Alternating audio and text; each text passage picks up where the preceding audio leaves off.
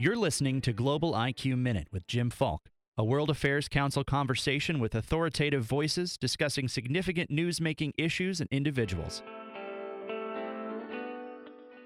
I think you will find this week's Global IQ Minute especially interesting as we dive into a discussion of U.S. relations with its neighbors, Canada and Mexico.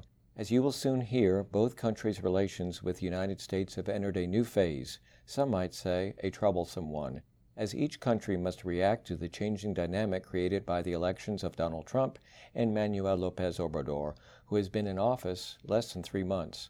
Will the USMCA be implemented, or will the upcoming federal election in Canada this coming October and our own presidential in 2020 make approval doubtful? What about Trump's wall? And what can or should Mexico do about the transmigration of the thousands of people seeking to reach the United States? Earlier today, I talked with Laura Dawson. She's the director of the Wilson Center's Canada Institute, a recognized expert on U.S.-Canada political and economic relations. She's the founder of the economic consulting firm Dawson Strategic, and she was previously senior advisor on economic affairs at the U.S. Embassy in Ottawa. Ambassador Arturo Saracon, he was Mexico's ambassador to the United States from 2007 to 2013. And was involved in the early NAFTA negotiations in 1993. He currently is based in Washington, D.C., and is a non-resident senior fellow at the Brookings Institution. Again, thank you so much for joining us on Global IQ Minute. It's a great pleasure. So relations between Canada's Prime Minister Justin Trudeau and President Trump, which appeared at one time to begin on such a positive note, have certainly deteriorated over the last several months, to the point where Larry Kudlow, Trump's top economic advisor, said that Trudeau stabbed us in the back, and Trudeau threatened retaliatory measures against the United States. Where are the relations now between those two gentlemen? The relations are a lot of theater, a lot of posturing. Donald Trump has also said, every time I say something bad about, he calls him Justin. Every time I say something bad about Justin, his domestic poll numbers at home go right through the roof. So I'm doing him a favor. It's like when he says something about somebody's book. Yeah. So I think there's a certain amount of acknowledgement on both sides that there's a lot of theater in the relationship. I think Canada, Justin Trudeau has done a good job in not intentionally provoking President Trump. You will not hear the Prime Minister make a comment about the President himself.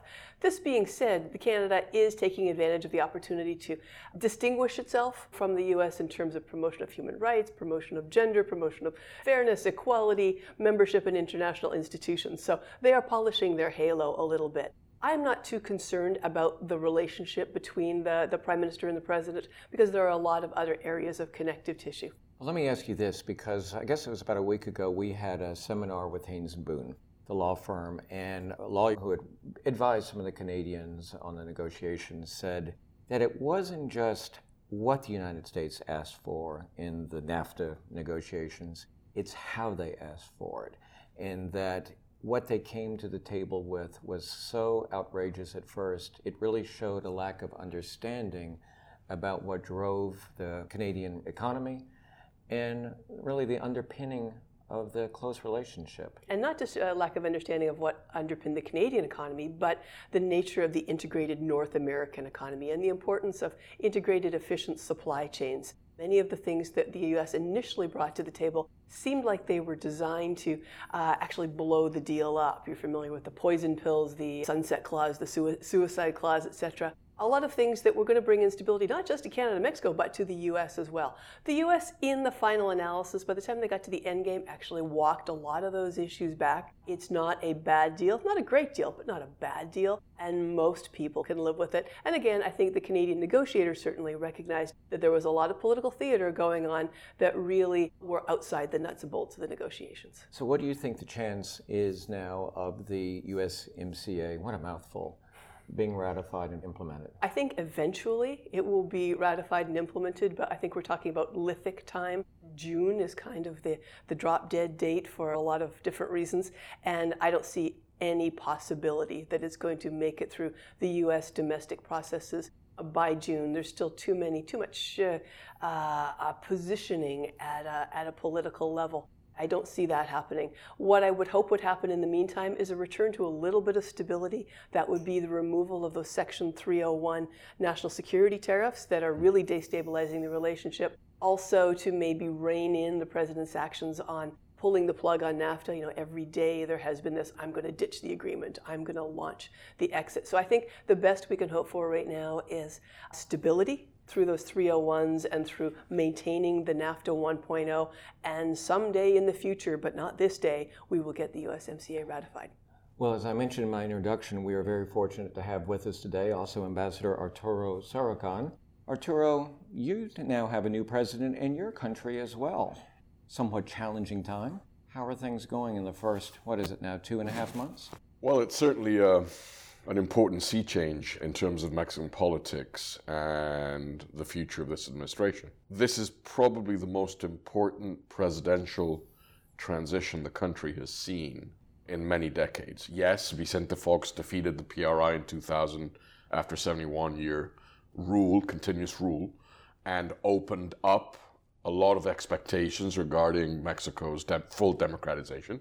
But if you see what happened in the polls in July, if you see the popular mandate that Andrés Manuel López Obrador achieved on election day, if you see the two majorities that he has in the Senate and the House, this is probably the most powerful president since the all-powerful PRI of the 1960s and 1970s. And so there are questions being thrown about as to what this means, what this entails for checks and balances that have been slowly created in Mexico over the past 2 decades, whether it's via NGOs and civil society, which in my book is one of the most promising changes that has occurred in Mexican politics and Mexican society, the growth and the maturity of a number of NGOs, whether it's on transparency issues or corruption or public security or the environment or on gender rights. The blooming of Mexican civil society is a very important story. Paradoxically, one of the reasons why I think López Obrador today is president. So there are questions as to how are these checks and balances going to play out? What's the role of Congress where Morena, the president's party, has a majority in both chambers, in the Senate and lower house? Particularly because the opposition, the PAN and the PRI, have been obliterated as a result of July elections of last year. So there are a lot of question marks. It's still an administration in the early phases. It's still getting its sea legs, so I think there are still a lot of question marks out there. But a lot of us are waiting to see exactly what the administration is going to start doing in terms of implementation of policy. The administration has already taken some very strong steps, canceled the contract on the new airport, and also, just in the last few days, I guess, really taken some measures to begin to renationalize or nationalize the energy industry? No, they haven't gone as far as that. I think despite some of the measures that they've announced they're going to take, like, for example, reviewing contracts with the utility company CFE,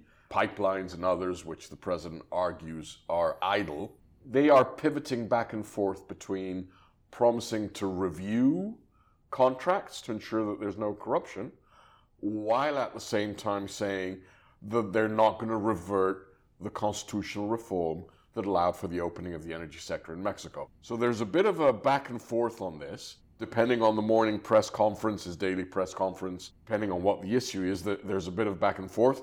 There's also a very important challenge, which is that Morena is a very, very, very big tent of very strange bedfellows. You've got everything from the former remaining Communist Party in Mexico to the extreme right conservative evangelical party and everything in between as the coalition that supported López Obrador and that therefore is represented in Congress.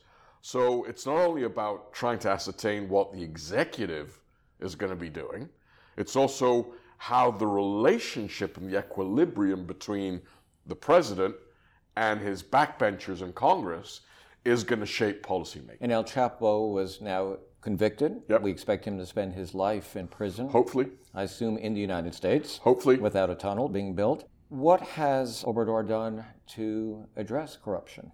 This is the issue which I think propelled him over the finish line. Corruption and a general sense of malaise in Mexico regarding politicians, traditional political parties, and politics as usual, and the perception that corruption and impunity were rampant. There are some countries where public opinion feels that corruption happens beneath the table.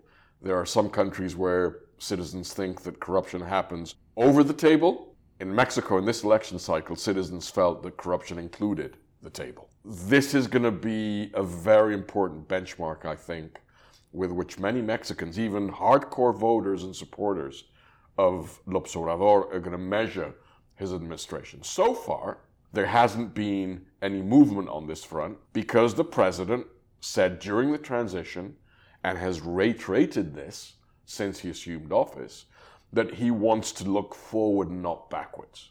That he does not want to deal with previous corruption because this would strain the executive, it would strain political alliances, that he wants to look forward. So despite the narrative of confronting and rooting out corruption being at the top of almost every day of presidential activities, if you scratch beneath the surface, there's absolutely nothing that has happened to clean house. Despite what we sometimes hear in our press, or not from the press so much, but from President Trump, there's been a net reduction in migration from Mexico to the United States, but there certainly has been an increase in transmigration through Mexico from Central America to the United States. What is Mexico's responsibility concerning that, and what is the country doing? I always argued during my 6-year tenure as ambassador to the United States that the central paradigm of U.S.-Mexican relations is shared responsibility.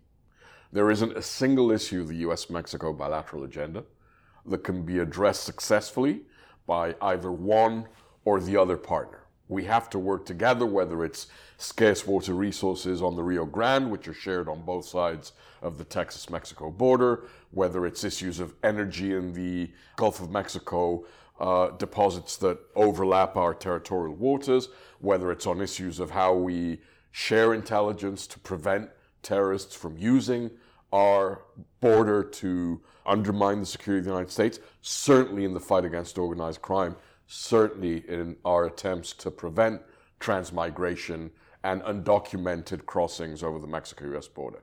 So Mexico certainly has a role to play. Mm-hmm. Mexico needs to up its game in terms of its own ability to ensure the security of its southern border with Guatemala and Belize. More so because since 9/11, Canada, Mexico, and the United States have been building a paradigm of common domain awareness. That is, if the three countries in North America can ensure that no one's flying into, for example, any one of our airports in Canada, Mexico, and the United States who is either on a terrorist watch list or who has been denied a visa by either one of the three countries and is shopping for a visa to be able to come into the other two countries, this has strengthened our ability to confront the threat of terrorism and to ensure border security. So absolutely, Mexico has a responsibility to do this. The problem at the same time is that because of the narrative of this U.S. administration, there are many in Mexico who feel that by doing that, we are, quote unquote, doing the dirty work of the United States. And there are a lot of political and public perceptions antibodies to doing that in Mexico today. And in many ways, that's where the López Obrador administration is sort of caught between a rock and a hard place, seeking to prevent a conflict with the United States on this front, but at the same time, understanding that it needs to ensure its ability to monitor and control its borders with Belize and Guatemala. Tough challenge. Before we go back to Laura, I do want to ask you the same question. What do you think is the likelihood of the USMCA being implemented? I concur with Laura. I think that eventually we will have a ratified USMCA in the US Congress, in the Canadian Parliament, and in the Mexican Congress. But it's going to be a very bumpy road.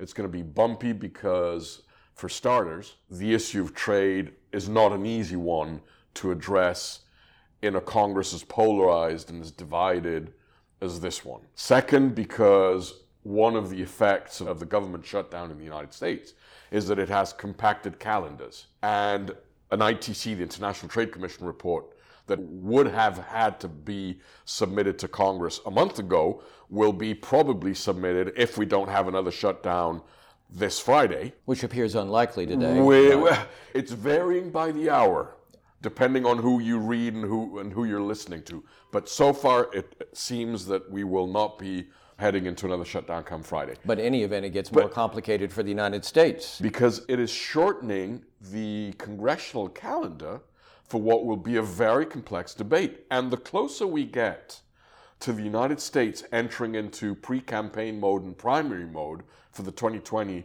presidential elections, this issue is going to be kryptonite for Republicans and Democrats. The water gets very muddy. So, Laura, we're talking about elections. Canada has election coming up too. Give us your, it's awfully early, but give us your prognostication of what's going to happen in Canada. Where's the crystal ball? So to pick up on what Arturo was saying about election schedules, for Canada to ratify the USMCA, Parliament rises in June, as we say. So if there isn't a full clearance of all of the legislation by June, then Canada's ratification process is out of the game until after the next Canadian elections. Now, Justin Trudeau is still pretty bulletproof. He is still the best, he still has the best chance of being the Prime Minister, but that's really because the Conservative Party hasn't put up a candidate that is at the level of a Trudeau. At the same time, the Trudeau government seems to be shooting itself in the foot each and every day. I think it's one of the problems of going in on sort of a virtue campaign, to try to present yourself as so virtuous on issues of rights, on issues of anti-corruption, on issues of gender equity, et cetera, on clean air and anti-emissions. The Trudeau government went in on this very, very clean, green agenda and then recently bought itself a pipeline. It took over the ownership of a Canadian pipeline. Similarly, there's a very large scandal in Canada right now, if you're bored to check the Globe and Mail newspaper, over a major Canadian company, SNC-Lavalin, which has done some things abroad that it claims it has atoned for. Canada's Attorney General claimed they didn't atone enough. The Prime Minister's office said they did, and so Canada's Attorney General just resigned. There are all of these things where the luster is falling off the Trudeau armor. He is probably still going to be successful in the next election, but he's not going to be the golden child that he was 2 years ago. Well, there certainly is a lot for us to watch in both countries, and I want to thank you, Ambassador Arturo Sarukhan, and Laura Dawson. Thanks so much for being guests on Global IQ Minute. Thank you. Our pleasure. I hope you've enjoyed this week's Global IQ Minute, and please share it with your friends. Thanks again for listening.